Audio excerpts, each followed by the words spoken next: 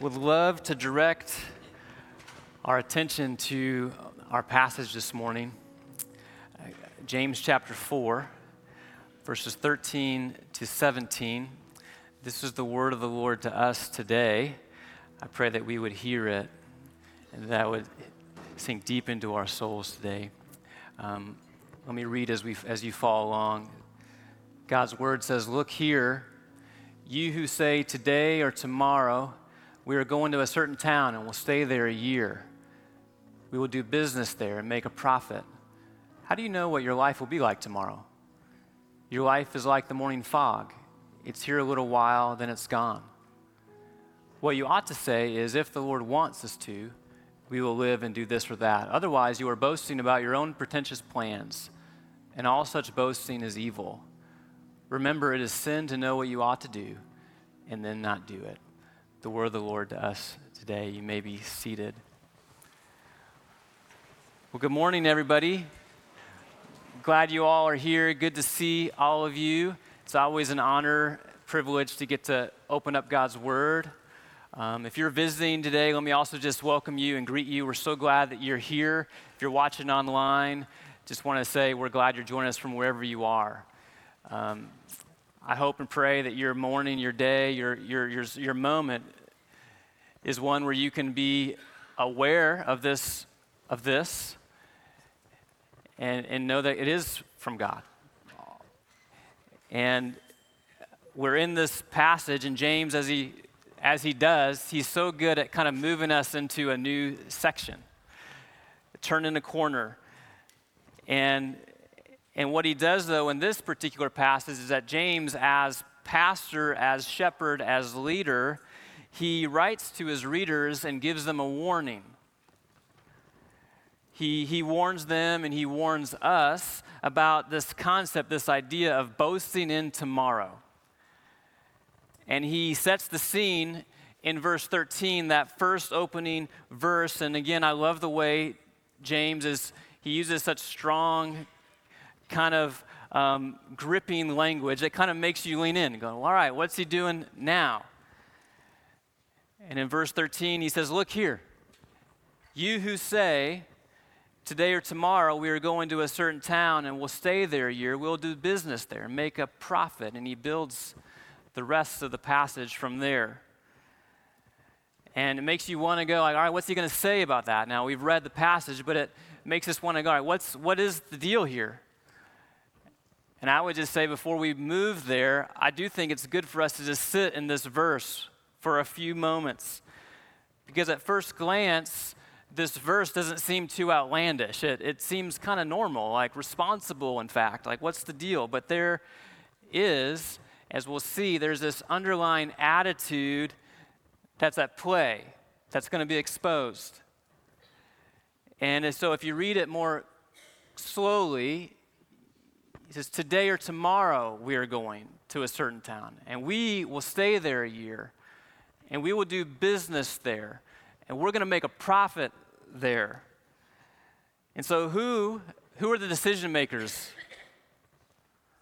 It's they that decide when they will go, where they will go, how long they will stay, and they're quite sure about the outcome. They're going to make money. And I would say, and what James is trying to say is wow, it's pretty presumptuous. What's this implying about who's in charge? You look at the verse, and what's this implying about who's in control? And I think the implications of these bold statements are that time is under their control. Location is under their control.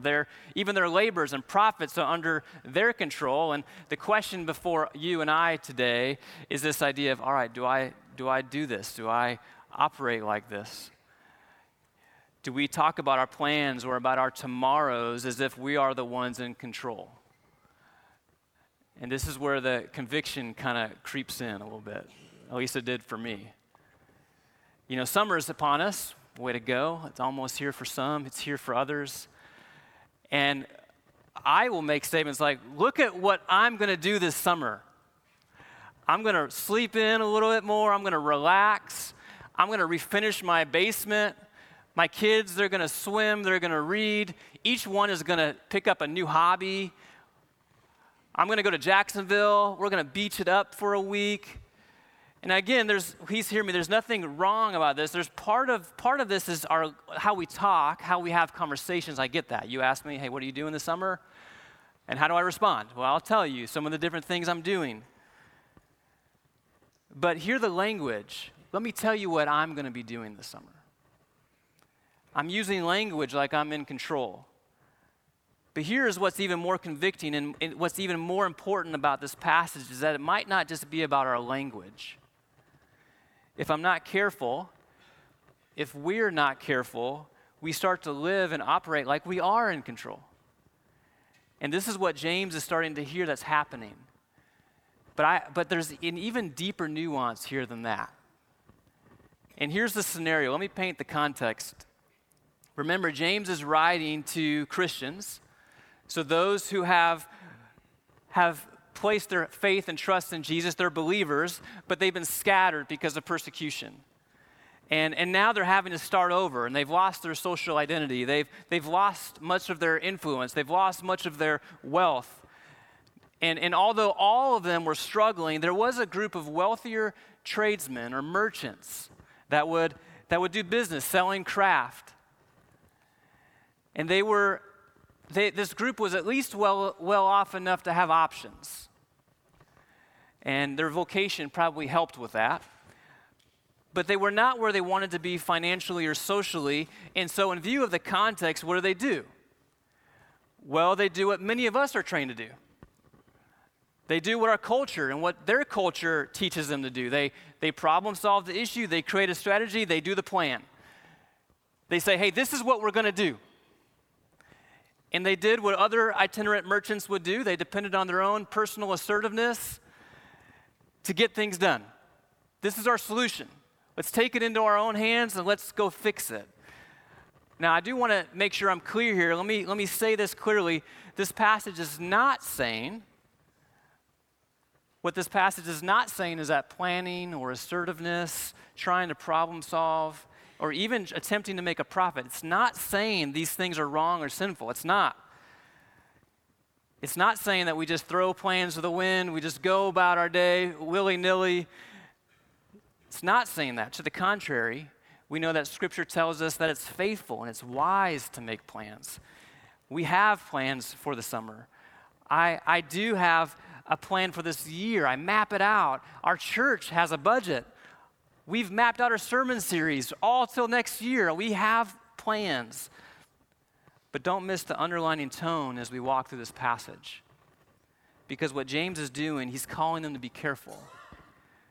And James is warning against the story of the world that says, you are the captain of your own soul. You are the master of your destiny.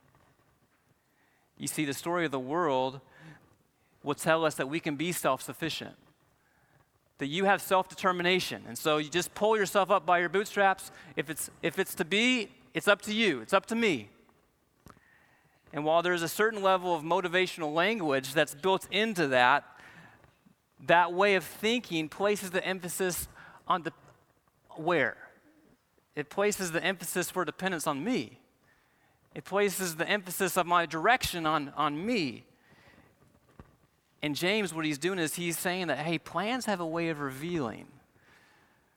Language has a way of revealing our actions or what you're chasing after, how you spend your time. It has a way of revealing who or what you or I might be placing my trust in. Who or what is the captain of my soul. And what James is warning against in this passage is self-confidence, it's pride, it's arrogance. He's warning us about this, the war of the wills. Is it about your will or is it about God's will? And James, through the rest of this passage, he gives this warning about our will. And now again, our will, this ability to determine, to choose, to decide that we've been given by God, created by God with, but he says, and he teaches, we need to take our will and make sure we handle it properly. Because you and I, yes, we have a will, but it does not mean we're the captain. And so the rest of this passage, he walks us into this warning. And where does he start? If you have a passage in front of you, look at verse 14. He starts with a question. And a question that quickly brings us back to reality. He says, how do you even know what your life will be like tomorrow? How do you even know? And it kind of stops us in our tracks. The reality is that we don't know. We can't know. And when pressed or when we slow down long enough, I believe that we all would say, yeah, we know that. We do. I get that. I know that life's hard, that I can't control the outcomes, that things don't always work out the way that we want, that tomorrow might be different than the way I plan. Just remember COVID. Millions of plans in a moment change. Think about that phone call or that doctor's appointment that had life-altering news on the other end. And in a moment, plans change. Think about your last week. How'd that go? Plans change. And yet, oddly, if we're not careful, this is our propensity, though, that we operate like we are. And this question calls us back to reality. It calls us back to check our attitudes. But to make it even more clear, James moves from the uncertainty of life to then talking about the brevity of life. And he says this, he says, your life is like the morning fog. How do you even know what your life will be like tomorrow? And what is your life? Your life is like the morning fog. It is here a little while, then it's gone. Waking up early in the morning, driving your kids to school, driving to work, you notice the fog. I notice the fog in those mornings when it's there. But along the drive, it disappears, and oftentimes I don't even notice. It's gone. One pastor says this about this verse. He says, the fragility of human life and the consequent uncertainty of all human plans is the main point of this verse. Illness, accidental death, or the return of Christ could cut short our lives just as quickly as the morning sun dissipates the fog. Another person, British theologian Sam Albury, he writes this. He says, sort of tongue-in-cheek, he says, in a world with so many people writing autobiographies, the subtitle for the book that sums up our life, according to this verse, the subtitle that draws together all the greatest moments of our lives is this: here today, gone tomorrow. It's kind of sobering. And what James is doing is he's reminding us who we are. And at the same time, he's hopefully reminding us who God is. And this is where the rubber meets the road in our theology. This is where our beliefs about God, our beliefs about who we are, affect how we live. Because if we were to say, no, I know He is God, then what's that mean about me? I'm not. I know that God is sovereign. He's the one who reigns. He's the one who is in control. And I'm not. He is king and sovereign, and I'm dust. And it causes us to check our arrogance, to check our motives, to check our idols. We're here one day and forgotten the next.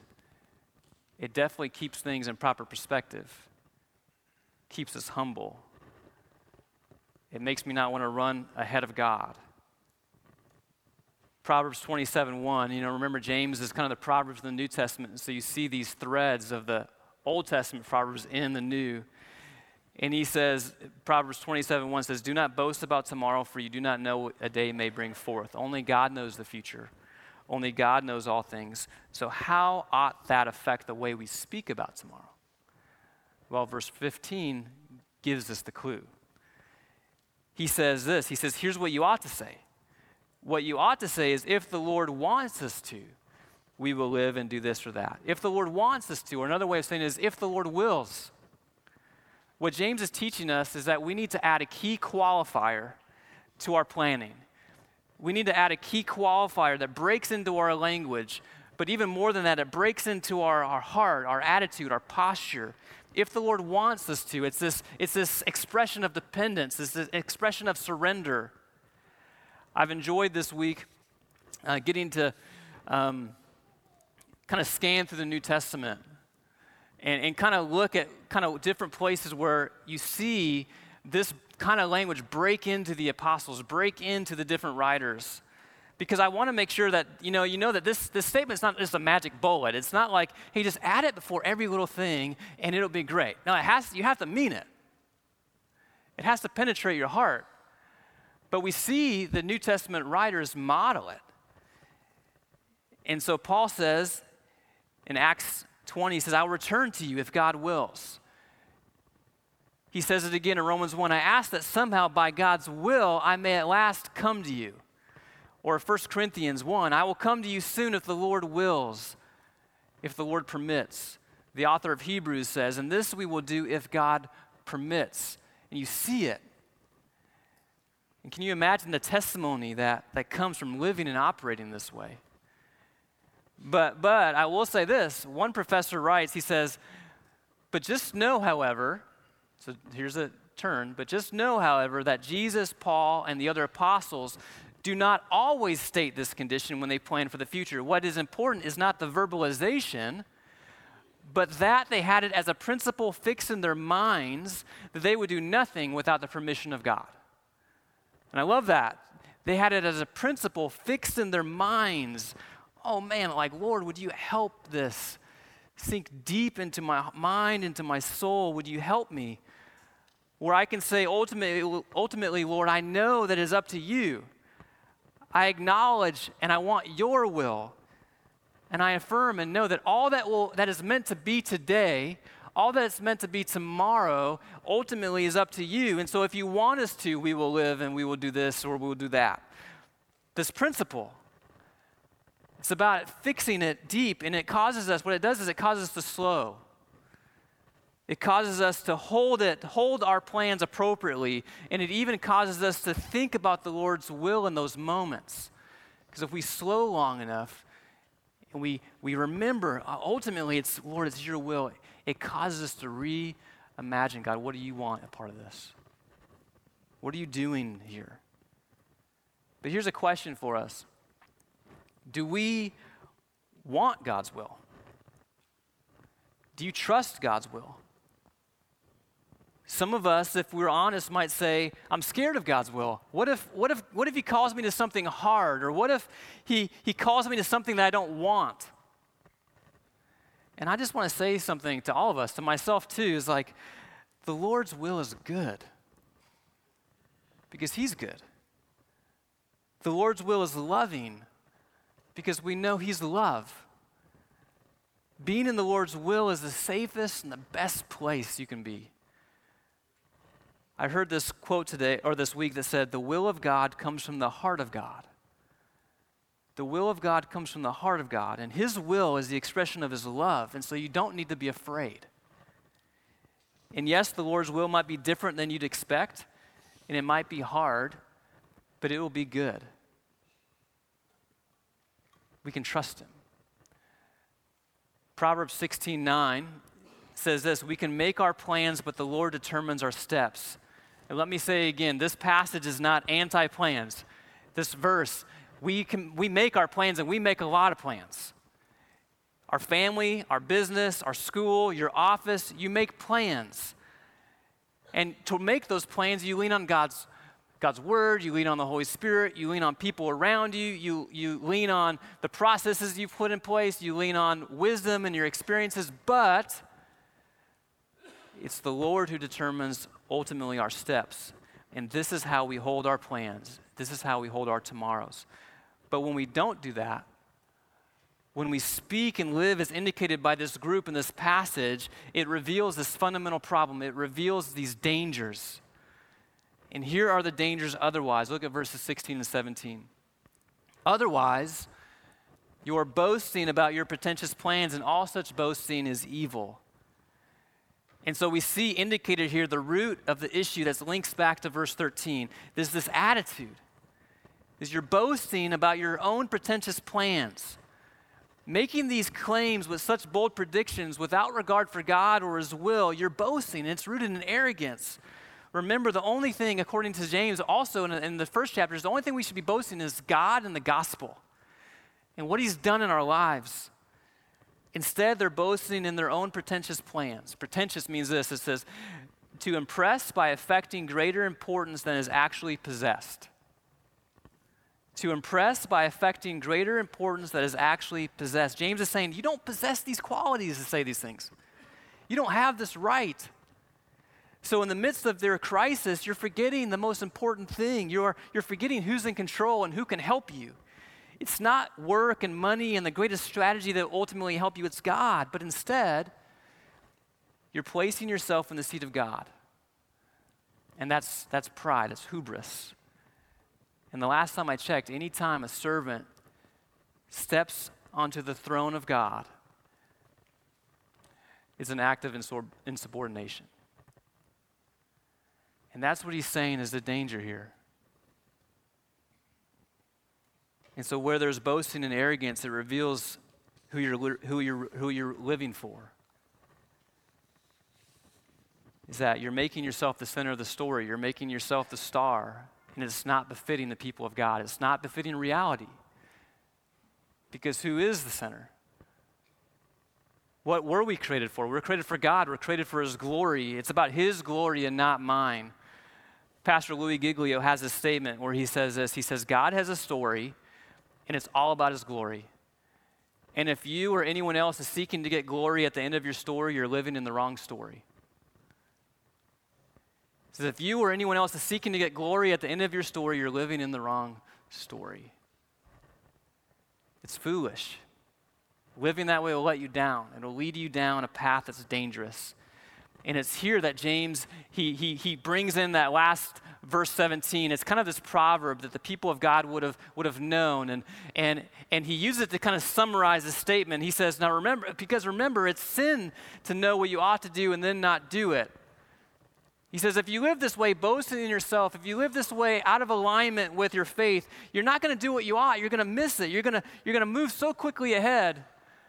Or you're going to build your life so much around your things that you're not going to do what you know you ought to do. You're not going to live according to wisdom. And remember what wisdom is. It's this combination of knowing and doing. And so to know but to not do is foolish. It's going to prohibit you from doing what you ought. If you remember, Jesus tells this parable in Luke chapter 12 about a farmer who had a fertile farm. And the farmer says to himself, and listen to the language of this parable. The farmer says to himself, what should I do? I don't have room for all my crops. Then he said, I know. I'll tear down my barns and build bigger ones. Then I'll have room enough to store all my wheat and other goods. And I'll sit back and say to myself, my friend, you have enough stored away for years to come. Now take it easy, eat, drink, and be merry. So who's he talking to? Talking to himself. Who's he not talking to? He's not talking to God. But God says to him, you fool, you will die this very night. Then who will get everything you worked for? You and I don't know what a day will bring forth. So we need to be careful. And this is where James is warning these people. Now, as I come to a close, by way of application and reflection today, in just a few minutes that I have remaining, I just want to put on the screens 3 categories that I think summarize these tendencies where we often go wrong as it relates to surrender or remembering to lay before Him all of our plans and all of our tomorrows. And in these 3 categories, I wonder if, as you look at them, that they might pinpoint for you maybe an area where you go, that might be a root issue for me. In these 3 categories, where we go wrong, I think the first category, it could be your pace. We move so fast. We have this tendency to run quickly ahead without slowing or stopping to think of the Lord or His will or His control.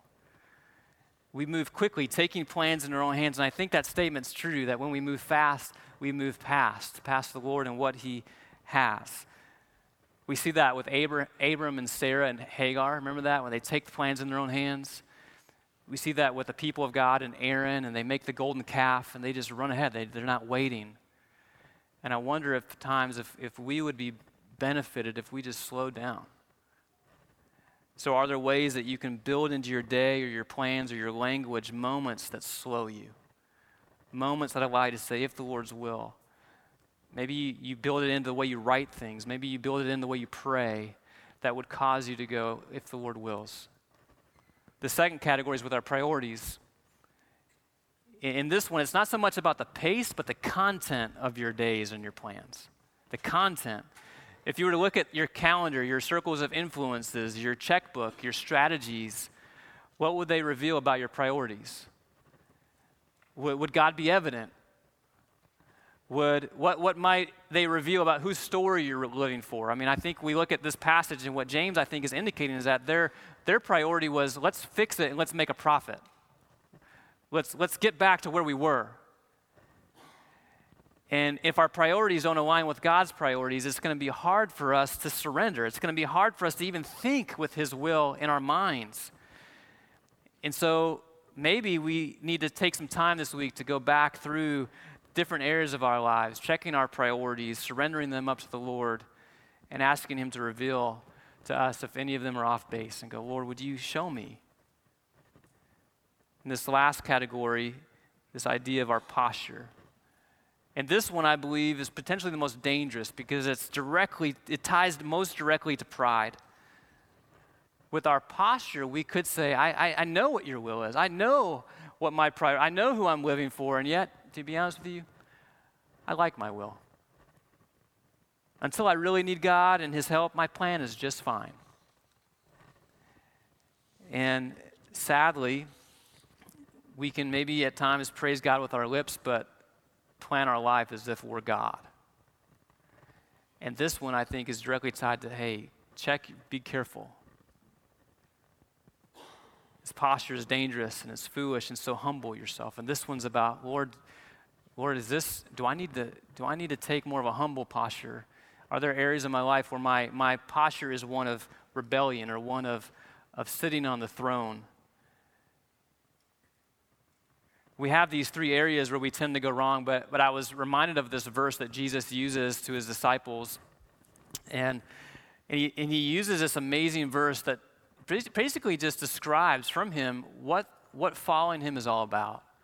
And I think it kind of matches these themes. And I want to put it on the screen. Luke chapter 9, verse 23, Jesus is speaking to the crowd, and He says this, if any of you wants to be my follower, you must give up your own way, take up your cross daily, and follow me. Do you see the connections? That idea of whoever wants to be my follower must give up your own way. Give up your own way. Be willing to take up your cross. Be willing to sacrifice. Be willing to suffer even. And there's that pace word, and do this daily. And so I take each day, I take all my plans, I take all of what I've put into this, my hopes for the future, but at the same time I wake up and I go, this is your day ultimately. And I put my way down, and so lead me today. If it's your will to redirect, please do it. Let me see it, but let me not cling to my own, because I want to follow after you. And I want to be willing to take up your cross, and I want to follow you. I know you're in control. So James gives us a new way this morning.